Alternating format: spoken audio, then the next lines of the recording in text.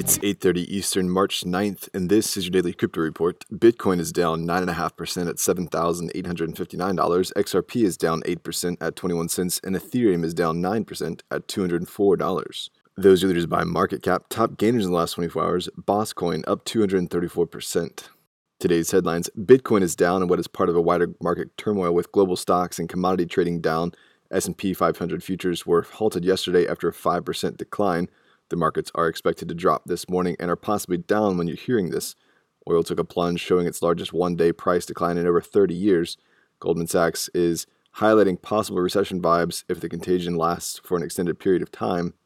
Bitcoin has fallen with the markets while gold, yen, and U.S. treasuries have held. While the People's Bank of China is putting close to $5 million into its blockchain trade finance platform, the funding, to be injected over 3 years, is expected to improve the platform for small and medium-sized enterprises to access a broader range of financing tools. The blockchain trade finance platform has over 35 bank members that have processed over $12.4 billion as of the end of last year. The platform is also said to have significantly improved the efficiency of small and medium-sized enterprise loan approvals. The time required to process trade financing has reduced from over 10 days to about 20 minutes, while corporate financing costs have declined to below 6%.